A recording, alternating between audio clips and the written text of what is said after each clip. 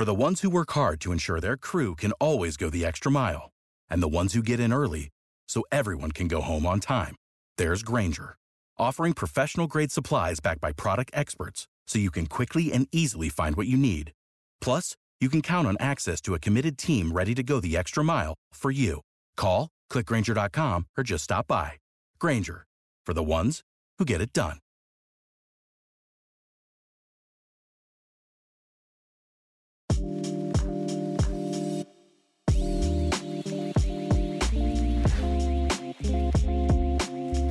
Welcome back to another edition of the Unreasonable Odds podcast. Steve Buchanan, my co-host Julian Edlow, doing one show a week. It's the holiday week. We're only doing one show this week as we did last week.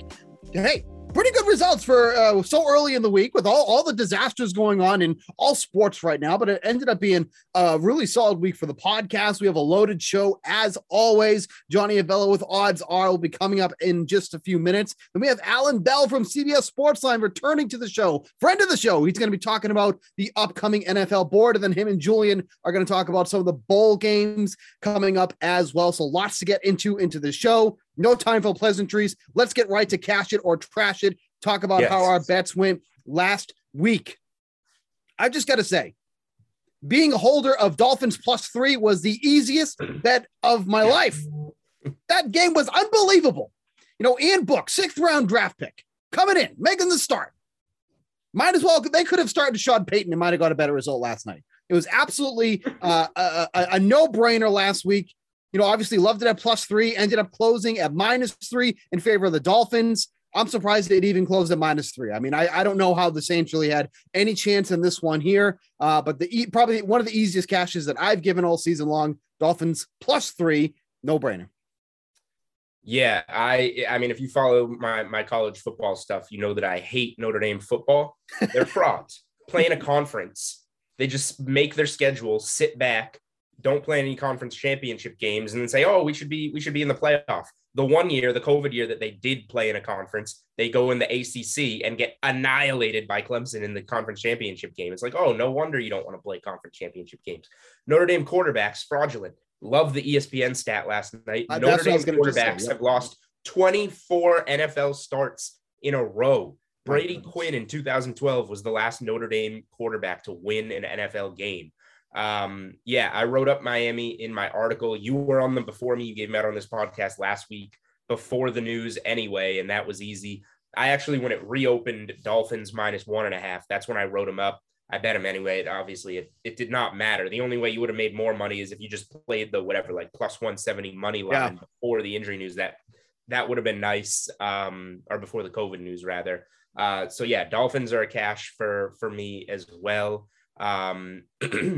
Packers Bengals teaser cashed for me. Packers got by the hook on Christmas Day, and then you see the Ravens quarterback situation kind of come into fruition right before Packers kickoff, and it created this late teaser, Sunday teaser that came together really nice for me. Trash it side though, some bad ones. I loved the Cardinals bounce back spot against the Colts for a letdown spot.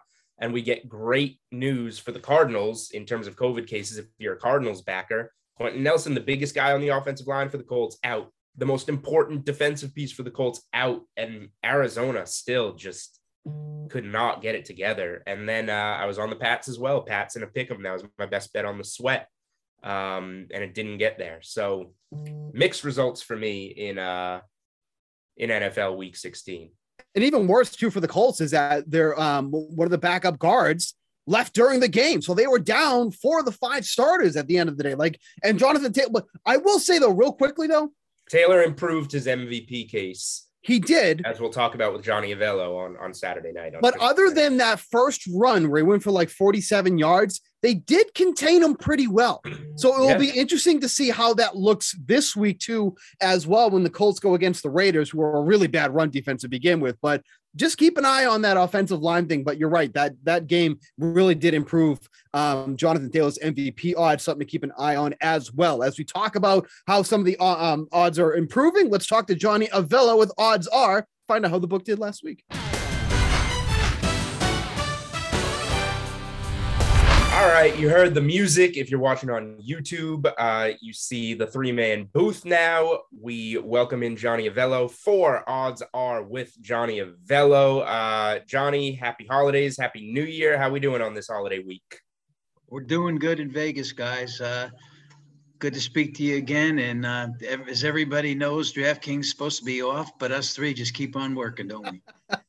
Yes, it is important to point out that this is an off week for DraftKings, but it is not an off week for sports, which means when you do what we do, we still get to work. Yay, us. All right. Another week, another massive upset in the NFL. Most of the teams, at least on the money line that were big favorites, got through in week 16.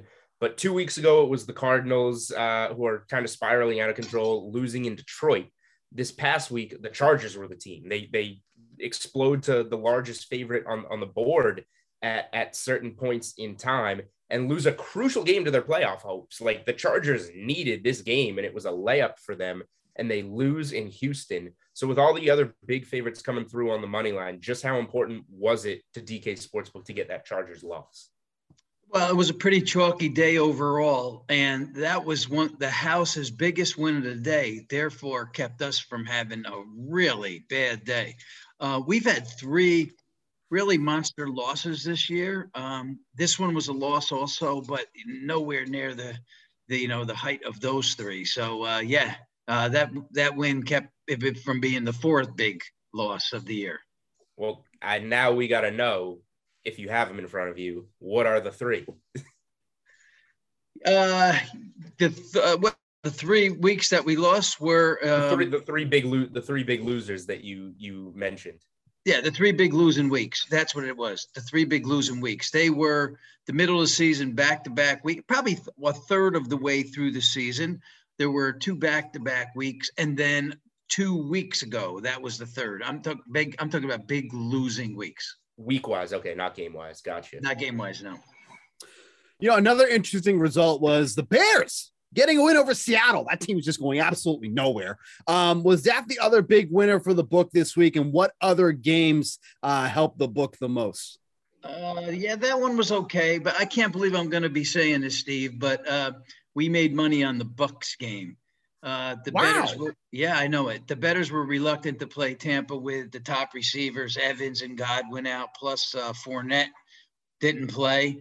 Another okay game for us was Giants-Eagles, as some late money showed up on New York. The line moved from 8 to 11, but the late money on the Giants. So they were our 2 modest wins.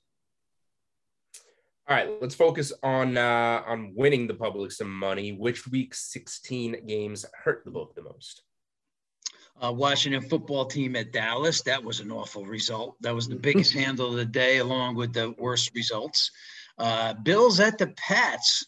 That was right behind it. They loved the Bills in this spot, and I could see why. Let's go back to that one game where the Pats won, and where Belichick pulled out all the stops. Couldn't do it in this one. Raiders at home versus the Broncos was another moderate loss. And they also played the Rams with the Vikings cookout, and Thielen was questionable for the game. So Rams took money there.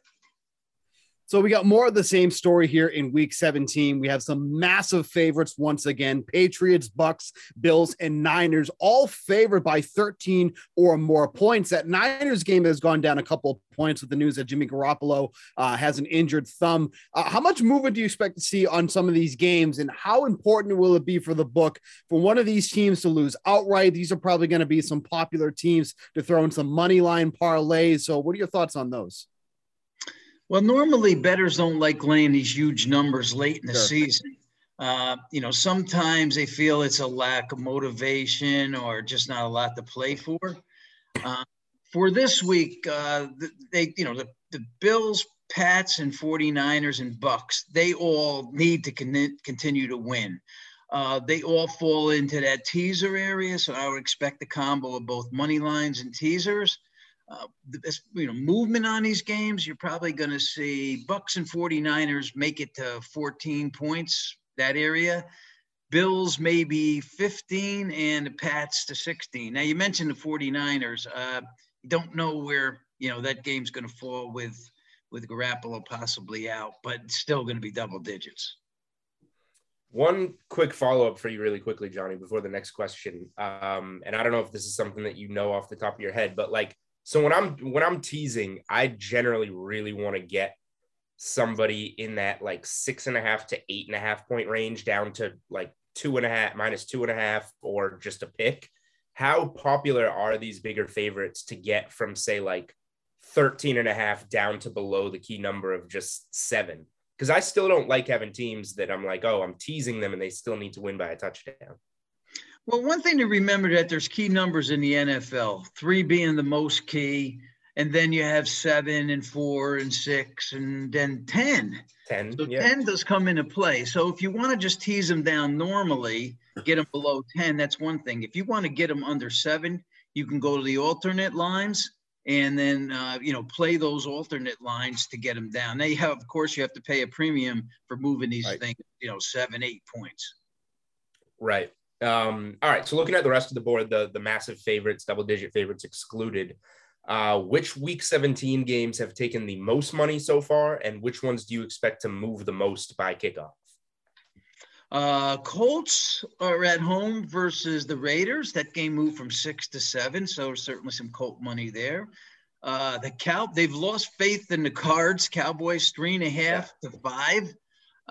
Road teams taking some action. The Chiefs at the Bengals. That's kind of a surprise in when you look at the two teams, but when you look at the way the Chiefs are going, everybody's on the bandwagon again now. So that went 4.5 to 5. Broncos at the Chargers. That's another road team grabbing some money. Chargers open 6. Now that one's down to 5.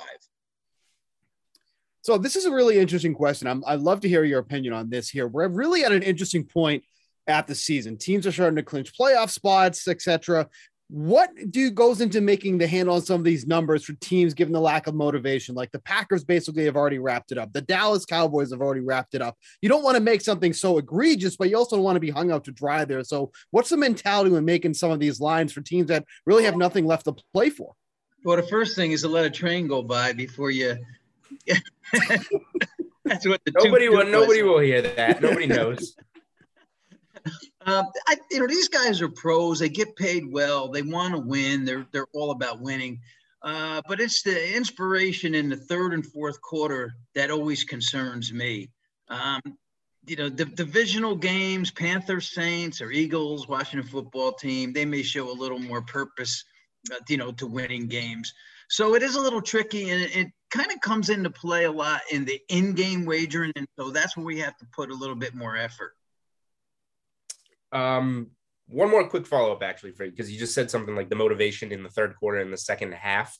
Do you see more handle on these huge spreads when there's motivation in question? Does more handle come into play on playing like a -7 in the first half versus a 13.5 for the game? Yeah, that's one way they do like to play it. They also like to play it on the in-game wager and don't play the game at all. And, if the 14-point underdog scores first, let's say 3-7, that's going to take that number down a little bit. And right. So if you really feel that, maybe after the visitor scores first or the underdog scores first, then you'll get a better price. That's something they look for also. And, if you're disciplined enough and that doesn't happen, they just pass on that particular game. Right. All right. So some of these divisions are now wrapped up. In mid-November, the Chiefs were essentially a pick 'em against the field in the AFC West to win that division.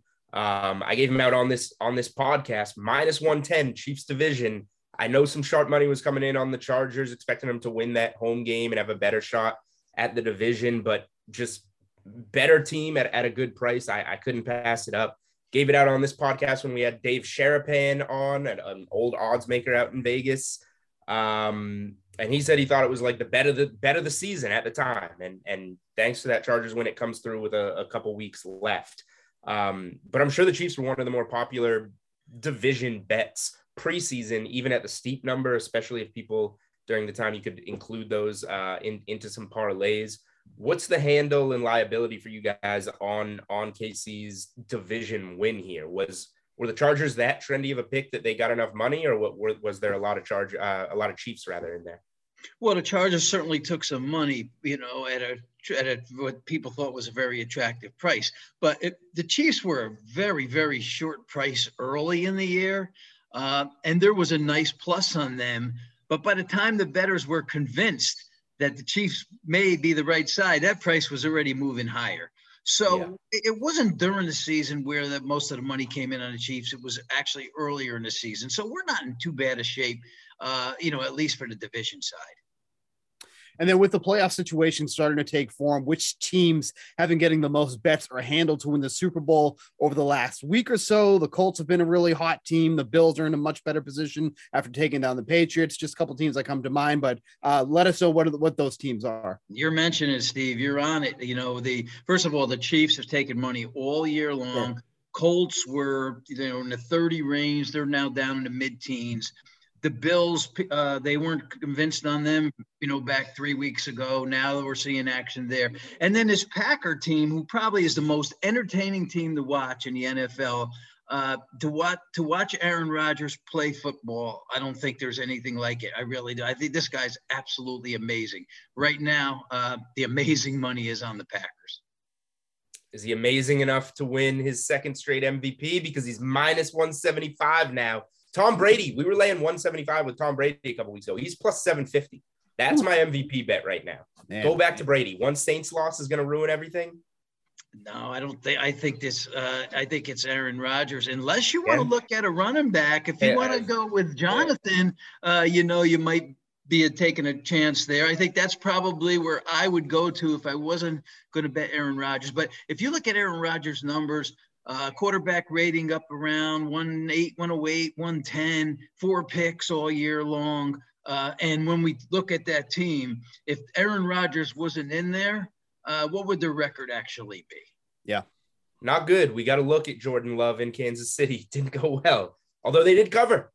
They did cover that game. Yes. Good teams win. Great teams cover. All right.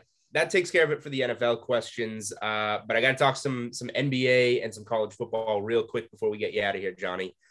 We talked NBA player props last week with the craziness going on, health and protocols in the NBA. Moving target almost. The rules have now changed on the fly. But right now we have 28 of the 30 teams in the NBA have players in health and safety protocols. You can follow the news throughout the day, jump on props. That's my favorite way to bet the NBA at the moment. But my question is, what goes into the adjustments you guys make throughout the day? Because DK Sportsbook is one of the best at getting player props out early. And then when we get this news, it goes off the board quickly, but within a few minutes, it's back. It's right back there and adjusted to whatever big name player is ruled out. So my question is, when something goes off the board briefly and comes back, what goes into that adjustment? Because, for example, last night, the Celtics, early in the day, we learn no Jason Tatum, health and safety. Later on in the day, we learn no Marcus Smart, an actual injury out. And you got a guy like Romeo Langford, who before the Smart news was on the board at 16.5 points, rebounds, assists. He came back at 16.5, even though he was already starting. That just kind of surprised me with more and more bodies going out. And of course he stayed under that despite playing plenty of minutes. He shot like 2 of 10 or whatever. But how do those adjustments work and how are they done so quickly? It's very true. Well, first of all, you mentioned it in that, our clientele expects these props up. So we can't disappoint, but we also have to protect the house. So the dialogue between the team is ongoing. But, this is really, really tricky. If a player is questionable, we have to take it down, a major guy. And if he doesn't play, those points have to go somewhere, like you mentioned. In that particular instance, we thought that the points that were, issued up on the board were probably enough in that situation. We thought those points may go somewhere else on the team, and they did. But, yeah, this is a Slack conversation an email conversation that's just going on all day long, every day. Yeah, I would imagine it is not easy. All right, our weekly bowl game conversation, as we do each week.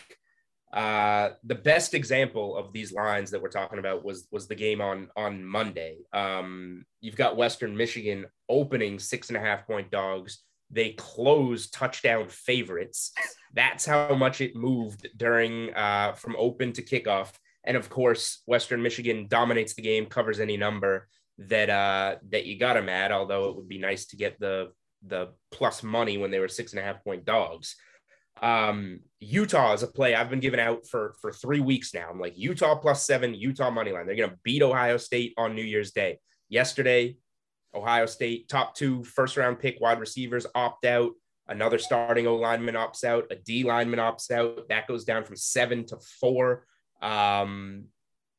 What are some of the biggest bowl game movers so far, and what else do you expect to move? And I also want to talk about, because the motivation for the bowl games is questionable, the 2 games we know people want to win are on Friday, the playoff games, Bama and Cincy and Michigan and Georgia. Do you expect any movement on those games from where we're at? Well, first of all, you mentioned that Nevada game. That two touchdown move. And it didn't even matter. They covered all the numbers anyway. I know. Let's hope that doesn't happen in any more games. In the Pinstripe Bowl, Maryland has moved from a 3-point dog to 3.5-point favorite over Virginia Tech. In the Alamo Bowl, the Sooners opened -3. That's now 6.5. Over Oregon. That one appears to be headed even higher, maybe in the 7 area. And then you mentioned the 2 big games that are going to take place, the Georgia, the strange part about all these bowl games that we put up, like 42, I'd say there's probably, 37 of them have moved a little bit. The Georgia Michigan game and the Bama Cincy game have moved the least of all of them. Yeah. We opened up Georgia's 6.5 that went to as high as 8, came back settled at 7.5. So not a lot of movement there for, a huge game like that. The total has moved from 43 to 45. And then in the Bama Cincy game, no movement whatsoever. 13.5 Bama was the opener. We're still sitting there. Now that total has also dropped a little bit from 59 to 58. All right. Well, we'll see what happens come Friday. All right. That is Odds Are with Johnny Avello. We will be back next time we see you. We'll be back in 2022. So thank you for coming on with us this year. And we'll be back and better than ever in 2022 with Odds Are with Johnny Avello on the Unreasonable Odds podcast. Yeah. See you next year, guys. See you, Johnny.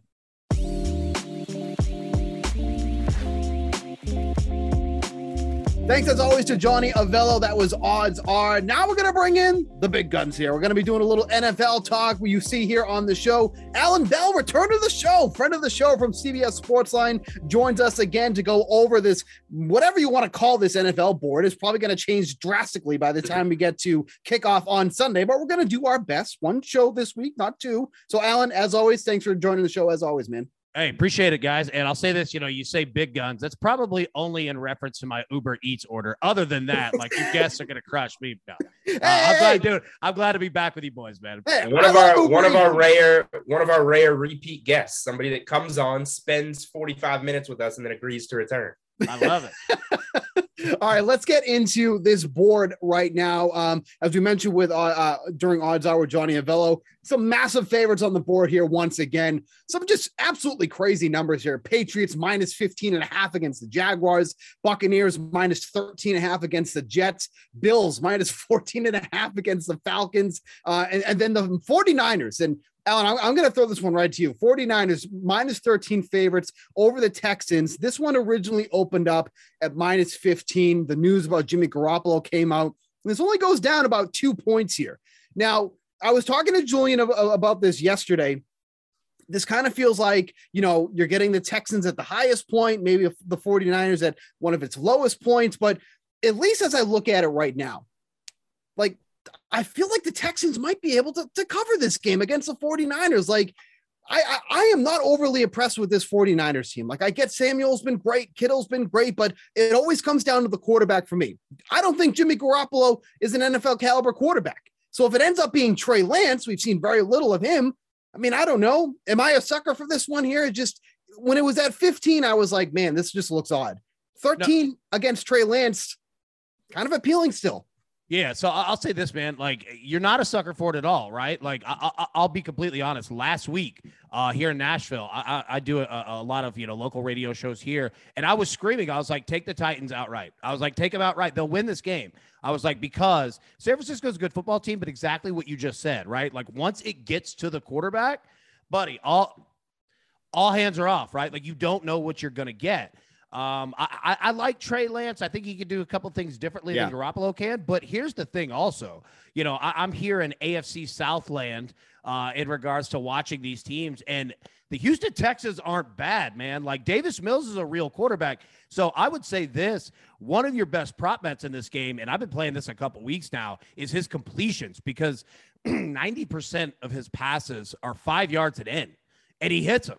Right? Like, I'm telling you, man, when those numbers come out later in the week, pay attention to him. He completes a ton of passes. So I'm with you. Long story short, like, the 49ers are going to win this game, and you are getting Houston at kind of its max and San Francisco at its low, but 12.5, man, like, that's a massive number. Right.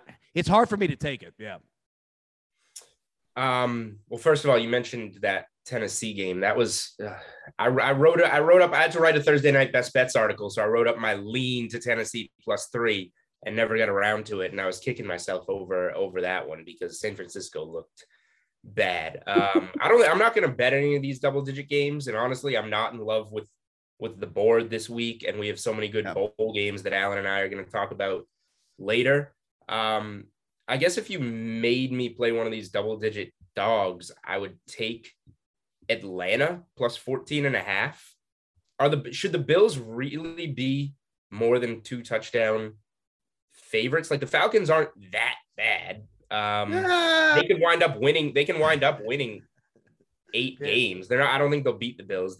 So maybe not go above 500. They can go like 8 and 9 this season. It just seems like a lot to me. Well, so I agree. I agree with both of your takes there, and I'm going to count that as a take because I agree with that too, right? So first off, Arthur Smith and what he's done with the Atlanta Falcons is pretty good when you look at the roster of nothing that he has to work with, okay? But the problem with Atlanta is that their red zone offense is atrocious. Like, they'll put up yards and they'll get down there and come up with nothing, right? So you can make the smart, correct bet in Atlanta, but they help you none with points. Like, if Cordell Patterson doesn't get in, you're done. Now, they'll get a ton of yards to Kyle Pitts, but they don't even use him in the red zone. It's the most strange offense in the red zone I've ever seen.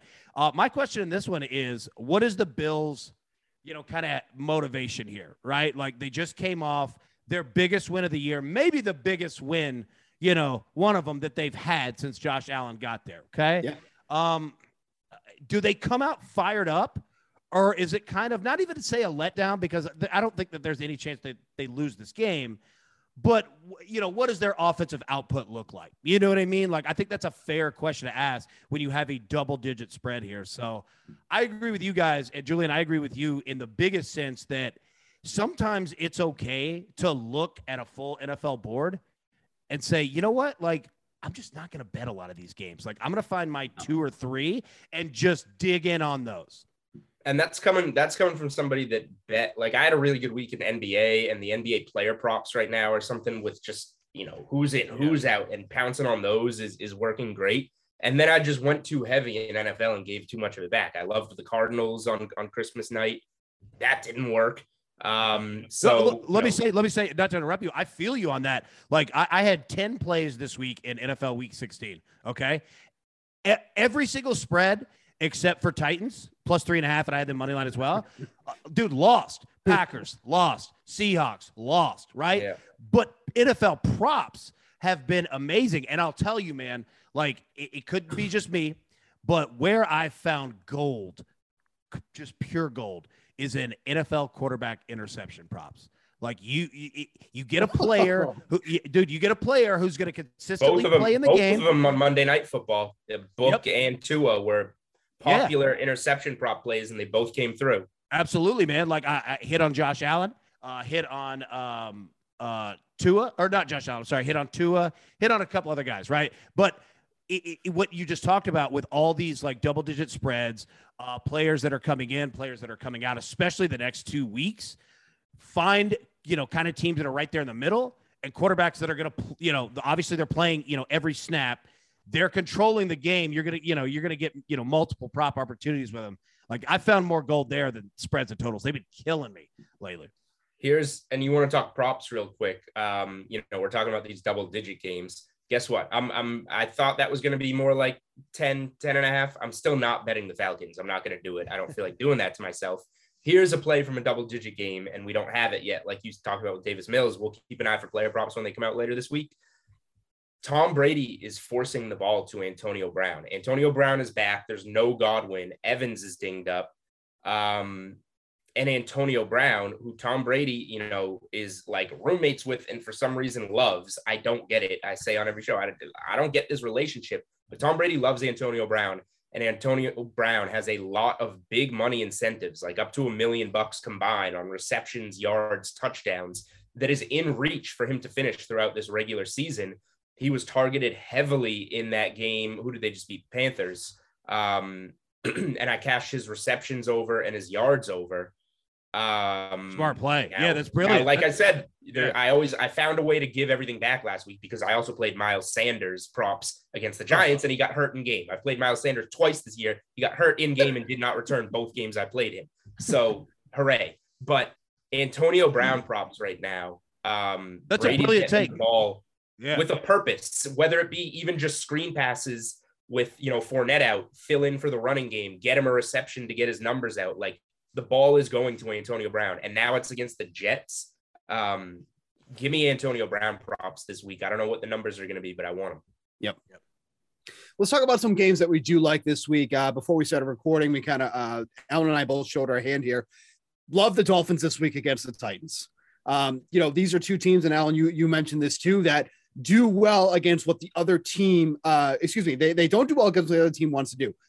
Dolphins are going to throw the ball. You can throw the ball against the Titans. Titans want to run the ball. They're going to have a hard time running against the Dolphins. This Dolphins team is the Dolphins team that I was expecting before the season started. Now, I didn't think they were going to rope off all these wins in a row, but they're strong defensively. They're strong offensively, which is weird to say with a team that's running Duke Johnson, all these plays, but it is what it is. But this Dolphins team as underdogs on the road against a Titans team that is struggling right now. I know AJ Brown came back last week, had that monster game, but I love this Dolphins defense. I think they're going to struggle. So for them to be 3-point underdogs, I absolutely love the Dolphins this week against the Titans. I think right now, as the board stands, that's the play for me this week. Yeah, I'll tell you, I like the under in this game. So I agree, with everything that you're saying. And especially, you look at this Dolphins defense. I mean, it's beautifully orchestrated how Brian Flores and what he's done with it, right? And yeah, like you said, we talked about how these two teams defensively are kind of good, perfect foils for what the other offense does, except for the Dolphins passing game, right? Like that's where Tennessee's defense could get in trouble. But Miami's not going to run the ball that much on Tennessee's defense. Like they have an excellent run defense. Yeah. I think it's top 2 in the NFL right now. But here's the thing for the Dolphins, all right, and why I'm playing the under and why I like your play as well is that the Dolphins defense over 50% of the time run cover 0, man press right on the line. And on top of that, they get pressure. They're number 1 in the NFL during this stretch in blitzes, pressure rates, et cetera, on the quarterback. And you're looking at a Tennessee team whose offensive line is decimated. And not only decimated, got worse with COVID news with Roger Saffold going out, Taylor Lewan going out. Like you've got third-string guys at left tackle starting, right? So if you have a defense that is going man press on these receivers and Ryan Tannehill has 0 time to get the ball out, and they really don't have a run game, dude, it could be rough. So I feel you on the Dolphins, and I'm going to play the under in it. So we kind of correlate here on those plays. Alan, what did you play that under at? I assume you've played it already? Yeah, 41, I believe. Okay, still there at 41. I was going to say, I didn't know if that came down a point or two. We're looking at a grinder there. Well, a grinder. No, and I'll tell you this. If you look at the Tennessee Titans, go back the last, say, 5-6 weeks, pretty much when Derrick Henry went out, okay, against the Colts. After that game, take a look at this Tennessee offense. It is absolutely predictable from a scoring perspective. I believe that they're their highest scoring NFL team in the second quarter. They get off to pretty quick starts, right? Like they get 3 or 7 in the first quarter. They generally get 3 to 7, maybe even 10 in the second quarter. And buddy, it stops. Like that San Francisco game was an anomaly. They do not generally do that. Go back to that Pittsburgh game. That's more of how they play. So if anybody's looking at it from like, a first half perspective, Titans are good in the first quarter, first half, and then you can fade in the second half, man. They just don't put points up. Yeah, that's 41 is low. I want to play the under there. I got to decide if I want to play the under there, or I rarely tease a total. Agreed. Now, but as a teaser piece, getting that to 47. Yeah, see that I'm with you. I rarely tease those as well, but that might be a good play. Here's the question of the game. Here's absolutely the question. What are each team going to do on fourth downs? Okay, because you have two teams that are fighting. Like the Titans have to win to get, to clinch that AFC South. The Colts are right there, right? Yeah. Like they can't mess around here. And the Dolphins, obviously, they've got to continue winning as well. I think they sit in the 7th spot as of Tuesday morning. Yeah. But they can't let up. So you have two teams that absolutely need to win this game. So does that equate to field goal opportunities, or does that equate to, going for it on 4th and 2, 4th and 3? I think with Tennessee, they're at home, they're absolutely going to use Randy Bullock, in field goal opportunities. I don't know what Miami's going to do, right? But I think that could play into it. If they go to the field goal route, love the under. If they don't, I could see some crazy points getting, added in here. Looking at the rest of the board here, I don't love it. I'll throw one game out there that catches my eye a little, and I wish I'd gotten it at 3. It's now 3.5. The Ravens are looking pretty cooked to me. And even though they're at home, the Rams are picking up some steam, even when Stafford plays poorly. But I expect with the Ravens' decimated secondary that Stafford can maybe look a little better in this game. I kind of like the Rams at 3.5 if I'm going to pick a side for this week. Any thoughts on that, Alan? So yeah, okay. So you look at that game, right? And you're spot on the Rams offense. They kind of have a little bit of a Chiefs feel a couple weeks ago, to where the Beckham's starting to become a real piece. And I don't know if everybody necessarily expected that. 100%. And you're absolutely right. You look at this Ravens defense, it's not only decimated, but the secondary, out of 6, starters that they've had, 5 are gone. Right. And they run cover 1, and Joe Burrow has absolutely destroyed cover 1. And I was just going to say, I didn't even think to bring up, and it just came to me when you said his name, that Joe Burrow just had 500 yards and 4 touchdowns against this secondary. His 2 best games this season were against the Ravens. Yes. Absolutely. They run that cover 1 defense, man, and they're decimated in the secondary. And I think Matthew Stafford can find plays there as well. And if they're getting the run game, because this Sean McVay offense is way more conservative than people give it credit for. He wants to run the ball first, right? So if they can find success there, they can absolutely put up points. And the Ravens aren't not going to put up points on the Rams defense. The Rams defense is playing much better than people are giving it credit for right now. I think they actually would have a better shot with Tyler Huntley than they would with Lamar Jackson. If Lamar Jackson plays, they'll shut him down. Absolutely. They won't have much of a shot. Huntley is not bad. He can at least move the ball down the field. If Lamar plays, if Lamar plays, they're toast. So I agree with you on the Rams. I like that. Hey, Carson Wentz on the COVID list just came through. Really? Oh. Yep. So there was that. There was that. He's not vaccinated. I don't think. I don't think he is either. Man. Okay. So all right, that was 7.5 at home against Las Vegas. If he can't, you're right. He's not vaccinated. He can't play. He's going to be out. Can't play. Carson Wentz is going to be out. Who's their backup? Is it Eason? Yeah, Jacob Eason. Yeah, you're right. Oh God. Unvaccinated. Yep. Rappaport just said unvaccinated. Yep. Eason is not good. No, he's not. He's not good at all. The problem is that Indianapolis, they really don't even use Carson Wentz. They just want to run the football. Yeah, exactly. They don't use their starting quarterback. Yeah, they just want to run the ball I'm interested to see where this line drops to, and I'll take Indy, I think, because I just don't have faith in Las Vegas. But that one's fascinating. All right, another one. I want to bring this up. You guys, I don't want to commandeer your show, but I do. Oh, go ahead. I want to bring one up here. So we might be looking at the last home game ever for Ben Roethlisberger against the Browns. They're getting 3. They're 3-point underdogs, right? I don't trust anything with Pittsburgh whatsoever, but I feel like I trust this spot against a familiar team that he's had a ton of success, possibly his last home game ever in Heinz Field. Like, I feel like this is one of those to where you grit and take the Steelers, and you're probably going to be happy at the end of the day. What do you guys think? Yeah, I took the Steelers in that Titans game. Yep. And just plugged my nose, and it worked out.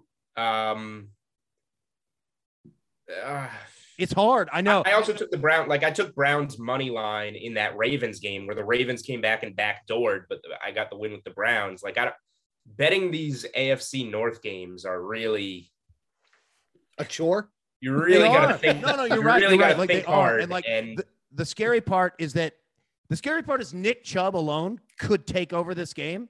Yep. And there's nothing that Ben Roethlisberger or even Baker Mayfield could do to win or lose it, right? Like, he's that good. So that's what scares me. And the Pittsburgh Steelers don't necessarily put up a lot of points. But I don't know, man. Like, I might play this one just for that. This could be it, right? Like, and the Steelers at home, like, that's just what they do. Like, that's just what they do at Heinz. So we don't have to answer the question, but I did want to put it out there, and maybe it clears itself up later in the week. But it's been on my mind literally ever since, the lines opened on Sunday night. And the Steelers with that loss to the Chiefs are done, right? Are they? I don't think they're out yet. They're not out yet. Okay. All right. They're outside looking in. Right. Okay. Well, that at least leaves some hope. But by the time that game plays, they could be potentially eliminated. That's weird. By the way, Schefter just tweeted out Sam Ehlinger is going for the Colts. Okay, yeah, Texas kid. All right, yeah. So, all right, so Ehlinger. I don't know if that's better or worse. Well, okay, so Ehlinger. All right, what you're going to get out of Ehlinger is you're going to get 6-yard and in passes. All right, and he's going to run the ball a little bit too, especially in the red zone. So, this might be. Let me see. Well, let's put it this way. This might be an underplay here. This might be an under 45 play. Like, that might be the play here. Because what I was going to say is, realistically, the Raiders' run defense is atrocious. Yep. Who better to run against them than Taylor? I can't wait to see what the Taylor number opens. It's going to be like a buck.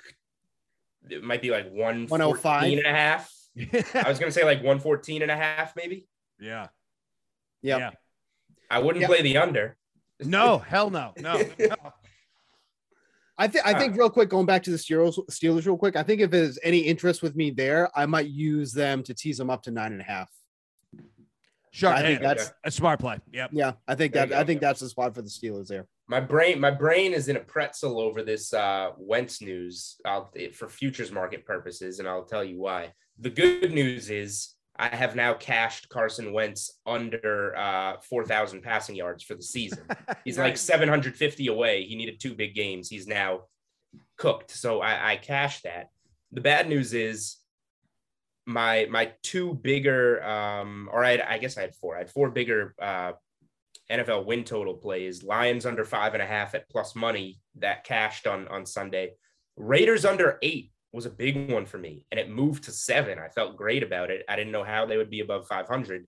Now the last 2 weeks, they beat the COVID Browns to get to their 7th win. They beat the backup quarterback Broncos to get to 8, and now I'm pushing.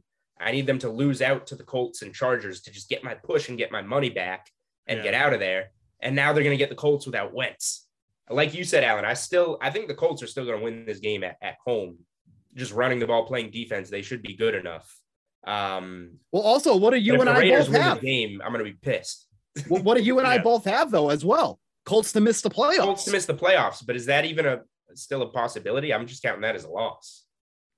I mean, I was too, because it's like, okay, they're going to beat the Raiders, they're going to beat the Jaguars, but if they lose, Wentz should be back for week 18. And who do they play week 18?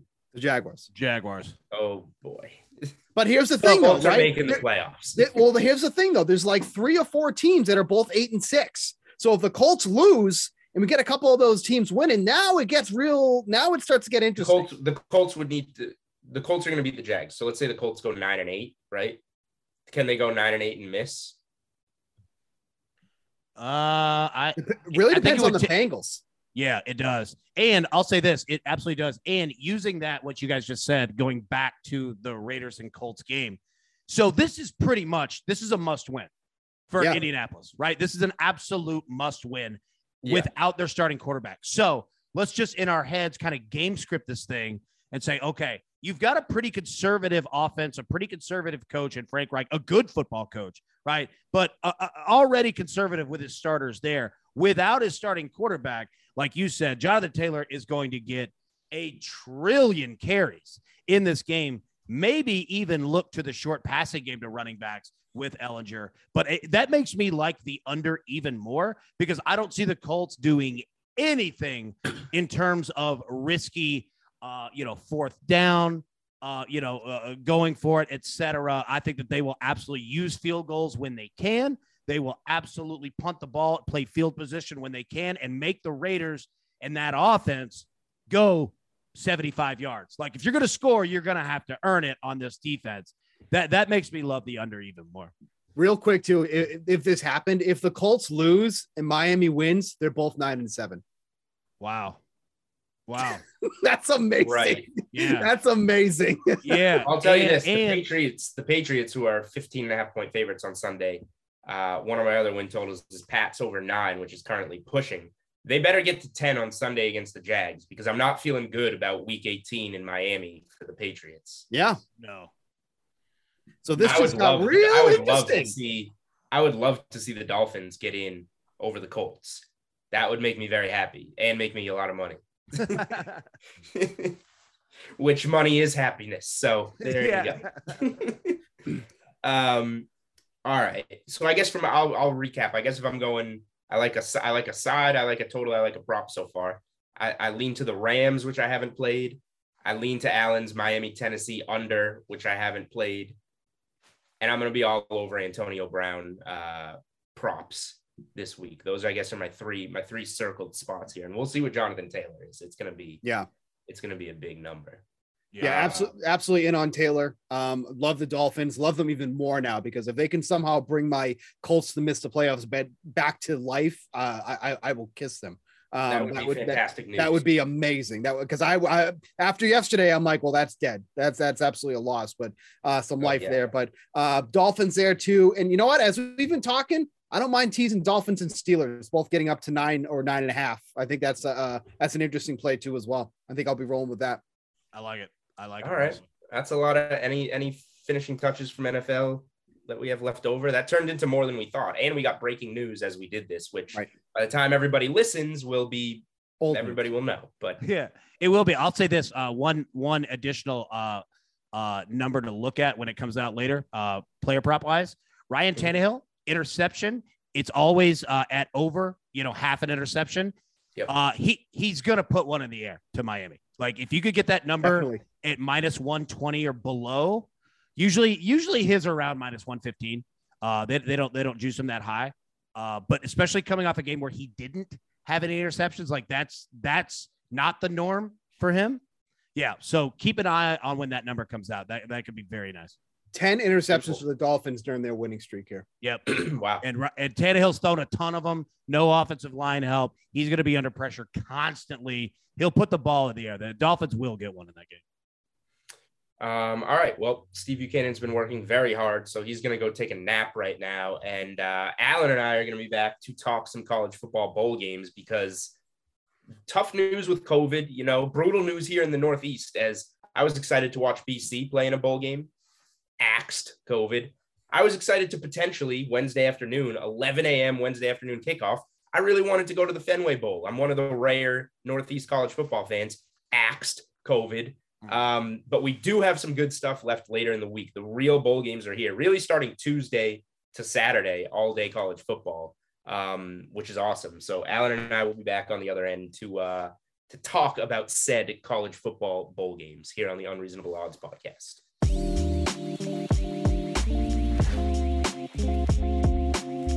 All right, back for the college football bowl game edition to wrap up the Tuesday, December 28th Unreasonable Odds podcast edition here at DraftKings. Alan Bell from CBS Sportsline sticking around with me to do so. And I've seen you on Twitter pumping this one for a while. I regrettably have not done anything about it, but I asked you if there still is time for me to do something about it. And you answered yes. And the game that I'm referring to is in your neck of the woods. It is, let's see, this is a Thursday afternoon game, 3 p.m. on the East Coast. Tennessee, Purdue. I think Tennessee opened a dog. Is that correct? 3-point Yeah, dog, they opened and up. they're now laying 6 against Purdue. This is a game that I admittedly do not have much on, but you can tell me why Tennessee is going to dominate and there still might be time to get in. Yeah, definitely. So I'll say this. You're right. Tennessee opened a dog at +3. They're now sitting -6. I mean, we've seen 9 points of movement in this game. And first off, let me just say, Tennessee should nowhere near have been the underdog in this game. Like, absolutely should not have. You're looking at the fastest offense in the country. You look at the highest scoring first half offense in the country. Like, it's Josh Heupel.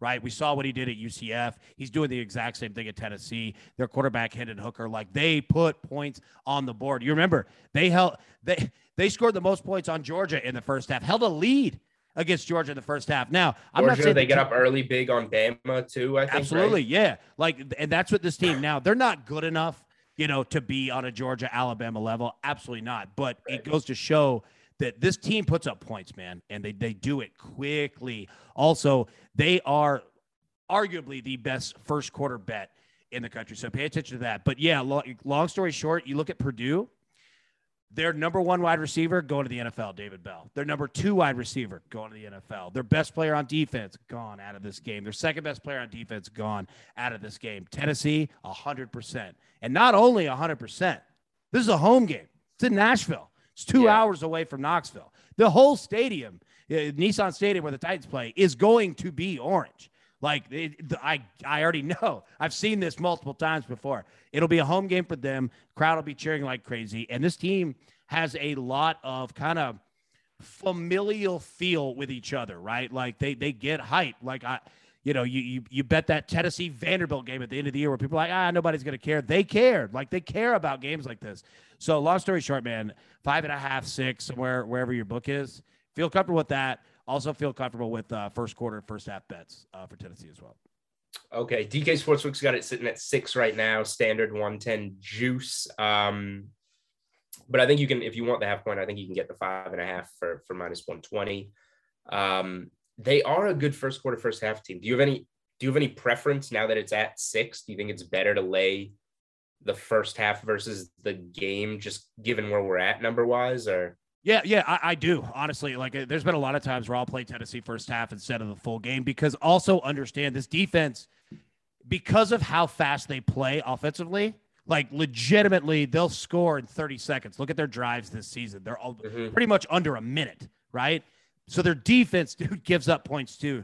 So I agree with you. Like, against a team that is out pretty much their entire offense and Tennessee starts very, very quickly, yeah, I think actually first half could be a better play than the entire game. I don't have a number in front of me, but it's probably 3.5, I would say. Yeah, I think so. Hold on. Let me get you. I'll get you what it is on DraftKings right now. I think you're right, though. 3.5 on the nose, Tennessee first half. Do they have first quarter? Yeah, first quarter is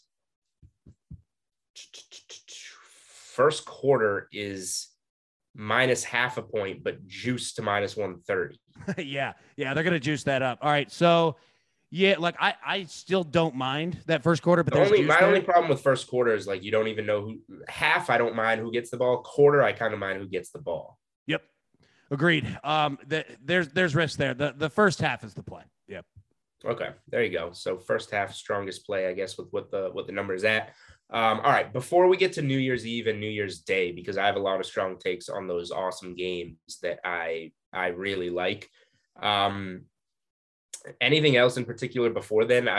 People won't have time by the time this gets out, but I've tweeted out I got Air Force at even money on the money line for Tuesday afternoon. I think they should run all over Louisville. Not many games that I have much of a take on. The UCLA NC State game is kind of interesting. It opened like 3.5 to NC State, came down real close to a pick 'em. Now with the game on Tuesday night, it looks like NC State is starting to take some money again. UCLA is pretty good, but I lean that way to NC State. I bet on NC State a lot this year and did well with them.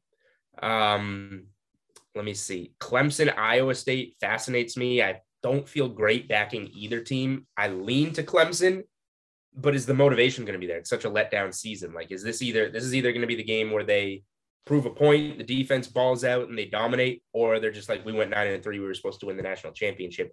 We don't care. Similar motivation questions for Oregon, Oklahoma, which has spiked all the way up to a touchdown spread. All of a sudden, Oklahoma's more talented, but do they care? They were supposed to win it all. Pittsburgh, Michigan State's an old switcheroo. Michigan State was +3. Now Pittsburgh's +3. That's a game I took the Michigan State. I'll look to middle. I don't know what I think of the board the next couple days before New Year's Eve. Do any of those games, you got any thoughts on them, leans on them?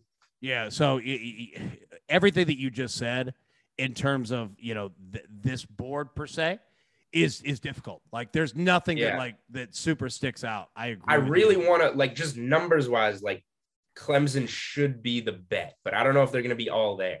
Agreed. And like, the one thing that Iowa State does, man, is like when they're an underdog per se, like Matt Campbell he could fire that thing up. You know what I mean? But do they actually look at it as then no Breece Hall, agreed, the heavy lifting in the backfield. Agreed. Like that's the most difficult part. I'll say this. I think beyond the Tennessee Purdue game, I think my favorite play, and I know that the number's been juiced now, I think it's Oklahoma. And here's why. Yeah, here's why. So Oregon's out like 30 scholarship players, right? With COVID issues, transfer, like that's a lot. And to be honest, I don't think Oregon was all that great of a team anyway.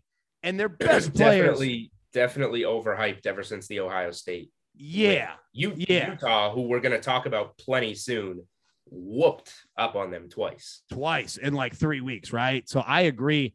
And Oklahoma, here's the thing, man. So you've already got, the 30 players for Oregon that are out, okay? Oklahoma's backup quarterback has had action this season, right? So, with Rattler gone, it's not like they're just throwing in a kid who's like, whoa, I've never seen this before, right? So it's Caleb Williams, right? Is he? Yeah. Caleb Williams. He's going to play by everything we know. From everything that I see so far. Yeah. I mean, it could change. He has to come back and he's going to be the guy. So he might as well play, right? Absolutely. Absolutely. And here's the thing with that. And both of these teams are dealing with it, but I think Oklahoma in this instance is going to have a bigger benefit from it. Your new head coach is there. He's watching, right? He might not be coaching the game, but he's there and he's taking notes, right? Of, hey, this guy, we can get rid of him after this offseason. I have no use for him. This guy quit. This guy didn't want to be in the bowl game. Like you kind of lose that, right? Because you have to be in the game. I like that idea. Yeah. Now, the hard part is that both teams are dealing with it, right? Like they've both lost their head coaches, but I think that Oklahoma is going to get the bigger benefit from it, and they're going to have a way more full roster. So anything over 7, I wouldn't touch it, but I'll play Oklahoma at 7. Like I could absolutely see them having fun, putting up points, and just wearing Oregon out in the second half. Like I could see that scenario playing out. Interesting. I'm going to have to think about that one. And you mentioned Oklahoma getting the head coach. Well, where does he come from? He comes from the defense at Clemson. So it's the defense at Clemson that we were just talking about. Like, are they going to be all there for this game? I want to bet Clemson, but I don't know if I'm going to do it. I'm not going to figure that out. But let's talk about some games that we have figured out, because everything starting New Year's Eve and into New Year's Day is pretty awesome. We got the weird Rutgers flexing in to play Wake. I know Wake has some opt-out guys. I would assume they dominate that game. No real interest in the 14.5. I got a really good price. I had Washington State like plus 130 on the money line against Miami. That one, Miami COVID gets axed. Now it's Washington State -7 against Central Michigan. It's hard to cap these games on the fly, but gut call, I don't mind laying the touchdown with Washington State, I feel like. But these matchups are just getting like slapped together. Yeah.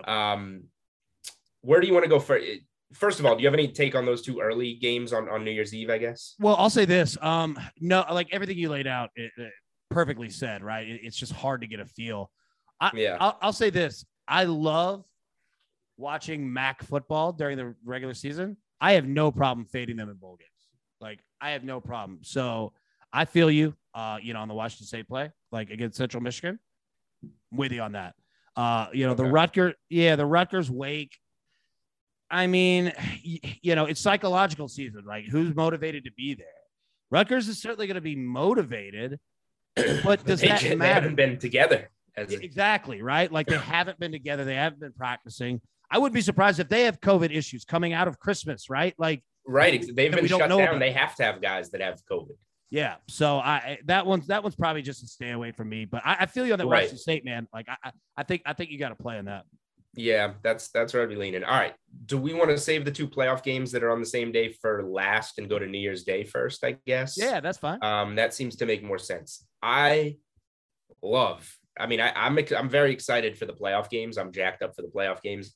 I'm a huge Bama guy. I got my Bama futures. I thought they were dead. They are Undertaker GIF alive, and I'm pumped. But the New Year's Day bowls are awesome, and I have a bet on almost all of them.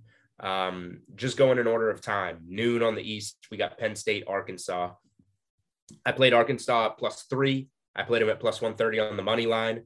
And then I gave them out on Twitter as a 2-unit play a couple of nights ago at even money on the money line.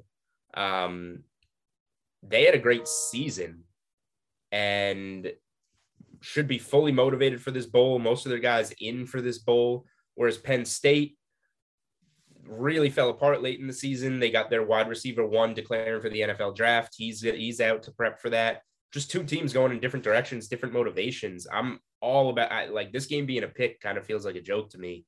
Arkansas should be laying points. I love Arkansas. I mean, I'm going to bet mostly SEC schools in these bowl games anyway, but I love Arkansas in this spot. Yeah, I can't disagree with you at all. Sam Pittman's done a hell of a job at Arkansas. He is a motivator type of guy. I know James Franklin, he is too. Saw him a lot in Nashville when he was at Vanderbilt. He's absolutely that same style. But Sam Pittman is Arkansas. He looks like Arkansas. He talks like Arkansas. Like, he's the perfect coach for there. And that's why it's worked, right? Because everybody buys in to what he's saying, right? Like, he's a down south guy, right? So I feel you in that. Arkansas is a tough team, man. They're better than people give them credit for. So absolutely feel you on that. Also, there is something to be said about college head coaches when they get an extension in bowl games. And I like fading them, right? I love fading them when they get an extension. Because they're getting comfortable. Yep, 100%. 100%. So I'm with you on Arkansas all day long. Interesting. Okay, an hour later, we have kicking off Oklahoma State and Notre Dame, sitting at 2.5 on DK Sportsbook, the Irish -135 on the money line. I'm speaking generally right now. I'm not speaking about this game. I hate Notre Dame football. I love the stat from ESPN Stats and Info on Monday night. Ian Book becomes the 24th consecutive losing start for a Notre Dame quarterback in the NFL. Their last win, 2012, Brady Quinn. Wow. Notre Dame football, you're a bunch of frauds. You're not in division. You make your own schedule. You sit out conference championship week and then tell everybody why you should be in the college football playoff. The one year that you did join a conference, the ACC, you got absolutely smoked by Clemson, showing why you want to sit back and not play and just tell everybody that you're pretending to be good. Not a Notre Dame football guy. However, love Notre Dame. I put them out on Twitter as a bet at -2 in this bowl game because, and they're missing their top 10 pick, the safety, who is spectacular. But I don't think they'll need him for this game. The rest of them are pretty much all in. They should be very motivated because they got the coach that they wanted to get with Brian Kelly leaving. They're going to want to stick it to Brian Kelly. He left for this bowl game when they did still technically have national title hopes alive. They got the guy they wanted to replace him, and they're going to play for him in this spot. And on the Oklahoma State side, coming off, you had a shot at the college football playoff. You came up flat, goal line stop. That's got to be deflating. The offense can't move the ball. Like Notre Dame is going to shut that offense down. I hate Notre Dame football, but I have to bet with my head. Took him in this spot. 100%. Absolutely love it. I think that's one of the strongest plays in all of these bowl games for everything that you laid out, not to mention, their new head coach, Marcus Freeman, I believe. Yeah. Marcus Freeman. Yep. He is and has been, under Brian Kelly, their ace recruiter as well. And he absolutely knows that not only sticking it, to Brian Kelly and people leaving, like there's that factor. He absolutely understands the recruiting aspect of this of Notre Dame's not going anywhere, boys. Like you're still wanting to come to South Bend, right? And how do you do that? You beat the hell out of somebody in a bowl game, a big name in a bowl game. Yep. I'm with you. If you're getting it, I think it sits what you said 2.5 right now. 2.5. Yeah. Yeah. Oh God. I wouldn't be surprised if Notre Dame wins this by double digits, and they don't win many games by double digits because they don't score a ton, but I could see it absolutely in this game because they won't stop in the second half. They'll absolutely keep the foot on the gas pedal. Yep. All right. Kentucky, Iowa. Kentucky opened a dog. Now they're -3. I didn't put this out as a play, but I did grab some Kentucky around a pick. I think Iowa, and here we go again with my SEC, but I think Iowa would have been trash, who was once number 2 in the nation, would have been trash in the SEC. So lean to Kentucky there. I don't know about it at -3. I probably still like it. Less of a take here, but certainly a Kentucky lean, I guess, for me. Yeah, I'm with you. And I know that I just spoke about fading coaches who get extensions. This is the one instance where I'll throw that aside because everybody's fired up that Mark Stoops is coming back because a lot of people thought that he was going to take the Oklahoma job with his brother. Yeah, Bob Stoops running the thing, right? Mark Stoops is a hell of a coach, and if people haven't paid attention to him, he's really, really good. He's done a great job at Kentucky over the last 3, 4, 5 years. This is a Kentucky team that can put up points too, right? They got to shoot out with Tennessee, and not that Tennessee's a great team by any means, but they could play any style of game that you want to get down at, right? Like if you want to play a 17-17 game, cool. If you want to play a 45-45 game, cool. Like that, they'll go either way that you want to do it. And even though I love Iowa in terms of, I respect that, they win 9-10 games every single year. I'm not an Iowa fan, but I respect the wins they put up. I mean, if Kentucky gets to 13, this thing's kind of done, right? Like Kentucky's defense isn't that bad. What is Iowa going to do? So I'm with you. It's bet Kentucky or stay away. All right, I'm skipping over one game real quick. Here's a game I haven't bet: Baylor, Ole Miss, the nightcap. Big surprise. I lean SEC as long as Matt Corral is going to play in this one, but I haven't bet anything. Any take on Baylor, Ole Miss? Matt Corral's that entire game. If he plays, take Ole Miss.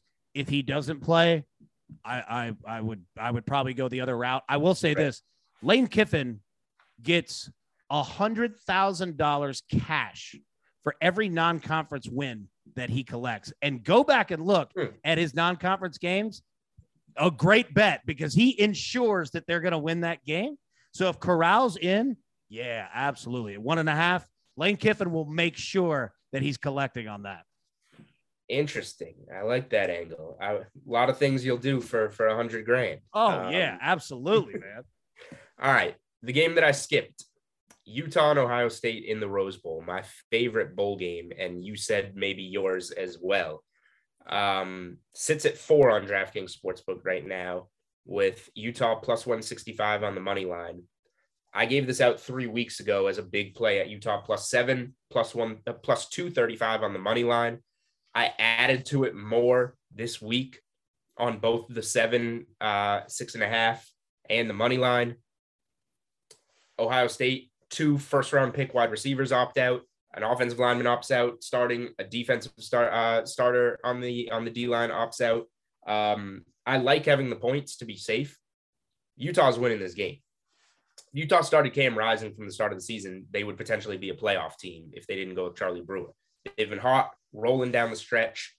Ohio State, who lost to Oregon at home, this is the same Utah team that blew that Oregon team out of the water twice. Motivation, this team's rolling. They're going to be up for this game. Ohio State, kind of like we talked about Clemson, down for this game. They wanted to be in the playoff, have a chance at the national title, or bust. And it's bust, and they're having guys sit out. I think Utah is just going to dominate this game. Yep, I completely agree. I've already played Utah, at plus 6.5. I've played Utah just a million times. Exactly. I've played Utah money line, right? Like, I agree with you. Because here's the thing. It's going to be all Utah fans that are out there, right? Like, there'll be some Ohio State fans, but I've already seen it in a lot of guys that I talk to that cover Ohio State. Like, not that there's apathy in the program, but it's just, does the game mean that much? Yeah. And it's like, it's kind of like Alabama when they're not in a title game. Like, if they go to, say the Sugar Bowl, right? Yeah, like, it's a big bowl to everybody else, but Alabama fans are like, am I going to spend the money? Like, that's $1,000 trip. Like, who cares? You know what I mean? So I don't think you're going to have a ton of Ohio State. There'll be some there because Ohio State's that big, but you're going to have a home field, crowd for Utah. What you talked about in regards to the players that are out for Ohio State, I don't think that many of them, quite frankly, even want to be at practice right now. I don't think that they want to travel, especially after Christmas, New Year's. Like, that's a time when you want to be back with your boys at, wherever you're from, right? Your girlfriend, well, whoever, right? Like, you don't want to really even be playing in this game because there's nothing in the game for you to win after that, okay? Yeah. Lastly, the worst thing that you could face in a game where you're just kind of, I don't care, like, we'll be here, cool, whatever, is a team like Utah, because they go in looking for a fist fight. They will make you fist fight them for 60 minutes. Like, that's all that they do. Like, they want to fight you. It's all physicality. It's all aggressiveness. And the minute that you kind of give in, they get worse, right? Like, they just start beating you down, man, physically. So I agree with you. I absolutely love Utah in this game. Yeah. Utah is my favorite bowl game by a mile. All right. We're running long, but we have to touch on the real games, the big games. Cincy 13.5-point dogs to Bama, Michigan 7.5-point dogs to Georgia. You can probably guess where I'm going in this game, but I'm in these games, but I'm not laying the 13.5 with Bama for the full game. I do think that is silly. I have Alabama. I've kind of been picking like big NFL favorites over the last few weeks. And these aren't plays you give out. These are just kind of personal plays. Yeah. Each week since this game came on the board, I've been taking like my favorite NFL favorite on the money line and pairing it with Alabama. So I just have a handful of parlays that just end with Alabama money, which is a steep price, but like they got me what I wanted. Like the NFL winners all got through, and now I just need Bama to win, and I can cheer for my team in the game, but not to win by 2 touchdowns, which is a lot, and get through. And I think we all think Alabama will, with respect to Cincy, get through. Cincy does have, what I do like is Cincy has 2 NFL corners, and Alabama has good receivers, even without Mechie, which is a big piece. So like, maybe they'll challenge a bit there. I think Alabama will still ultimately have its way. Alabama first half has been a big bet over the last few years. If you lay any points with them, I think I'll make a small play maybe on Alabama, like -7 first half. I think that's fair.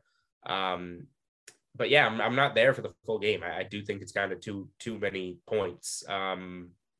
Where's your head at on this one? Yep. So I pretty much agree with a lot of what you just said. I've already played it. I'm on the under 58.5. I believe it sits at 58 now. Obviously, still love it there. And I'll tell you exactly why. All right. Everything you laid out there, Cincinnati is actually a defensive team. Like, people that haven't really watched them this year, they think they're like high flying offense. It's not them at all. Like, they're a lower scoring team. They play really good defense. Their offense is good, don't get me wrong, but it's not like, an offense that's putting up 60 in a game, right? Like, they're going to make you kind of fight for it. But here's the deal, man. I think Nick Saban, that first Patriots-Bills game, as soon as that game was going on, it clicked in my head. I was like, this is exactly what Nick Saban's going to do against Cincinnati. He's thinking in his head, yeah, I could beat you 45-35, but I'd much rather beat you 27-10, right? Like, just take you out of this game. You're not going to score any points. You're going to have to earn every freaking yard that you get. Like, it's going to be a fight. And I think that Alabama can absolutely do that. Plus, it probably keeps them healthy for the national championship game. Second thing, if you're Cincinnati, how Luke Fickell's going to go about coaching this game, specifically in the first half, is that you can't win the game in the first half, but you can absolutely lose the game in the first half. So he's not going to be risky. He's going to be conservative. If he has to play field position against Alabama and he's down 10-3, 13-3, 13-6, that's absolutely okay. Live to get to halftime, and then crazy things can happen, right? So yeah, man, like I love the under in this game. I don't know about love Alabama in the first half, but I could see them putting up some points against Cincinnati. But for me, the play for me is the under 58.5. I think that this game comes well below that. All right. Very fair. I'll also say this real quick. Alabama at AT&T Stadium played 5 times under Nick Saban, 5-0, all 5 against ranked teams, and he has an average margin of victory of 29.2 points. They handle business at AT&T Stadium. Yeah. I like that stat. That caught my eye. All right. Georgia, Michigan. I wish this was 6.5, but I like Georgia. I haven't laid the points. I have Georgia as the last leg of a teaser already that has come through for me. I think Georgia is a good teaser piece. I don't tease much college football, but I think they're a good teaser piece. I think they win. I think we get the SEC championship. But Michigan's better than we give them credit for, and they can run the ball. We'll see if they can run the ball against Georgia, but they can run the ball. Anything in this one? So yeah, again, I agree with you. I haven't bet it yet. My play is going to be letting this number go up. Michigan +8, Michigan 8.5, however high I can get it, and I'm going to play Michigan with the spread. Right, okay. Anything above 8, because I think it'll be a pretty tight game.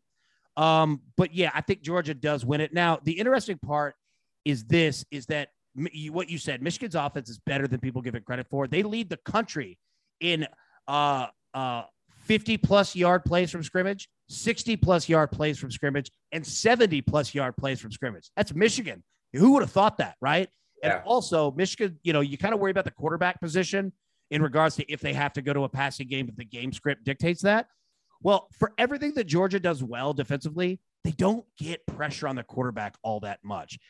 They're unbelievable at everything else, but your quarterback does have a little bit of time. So long story short, Georgia wins the game. Anything 8 or above, I'm going to ride Michigan with the spread and just kind of cross my fingers that this game is tight. All right. Last question. Bama, Georgia, who wins it? Alabama. I think that Kirby Smart and that's what I like to hear. Yeah, like it's too much, man. Like Kirby Smart and Georgia, there's something there mentally in regards to getting over that step. And look, everybody has that against Nick Saban. He's money in these games, man. Nick Saban handles his business. Like they show up every single time. Yeah, I'd take Alabama. Boom. There we go. My wallet agrees with you and hopes that you are right. All right, Alan Bell from CBS Sportsline here on the Unreasonable Odds podcast. Do you have anything going on that you want to tell us about? Because I know you got great content going on all the time. Yeah, definitely. I would just say, the Early Edge podcast, it's show that we have, daily, 10 a.m. Eastern on our YouTube channel, youtube.com/sportsline. It's a lot of fun, man. Other than that, man, about it. Everybody have a great bowl season. Let's finish NFL strong. There's some crazy games out there we talked about. Sometimes the best plays are the ones that you don't go after. This isn't the time to chase, but yeah, other than that. All right, beautiful. That is a jam-packed Unreasonable Odds episode for you guys. For myself, Julian Edlow, for my co-host, Steve Buchanan, for the podcast, which you can follow on Twitter @UnreasonableOdd, for our guest, Alan Bell, for Johnny Avello, who comes on with us weekly. Thank you guys for listening, and we will be back in 2022 and off of the holiday schedule and back with plenty of content for you guys. Thank you all for listening.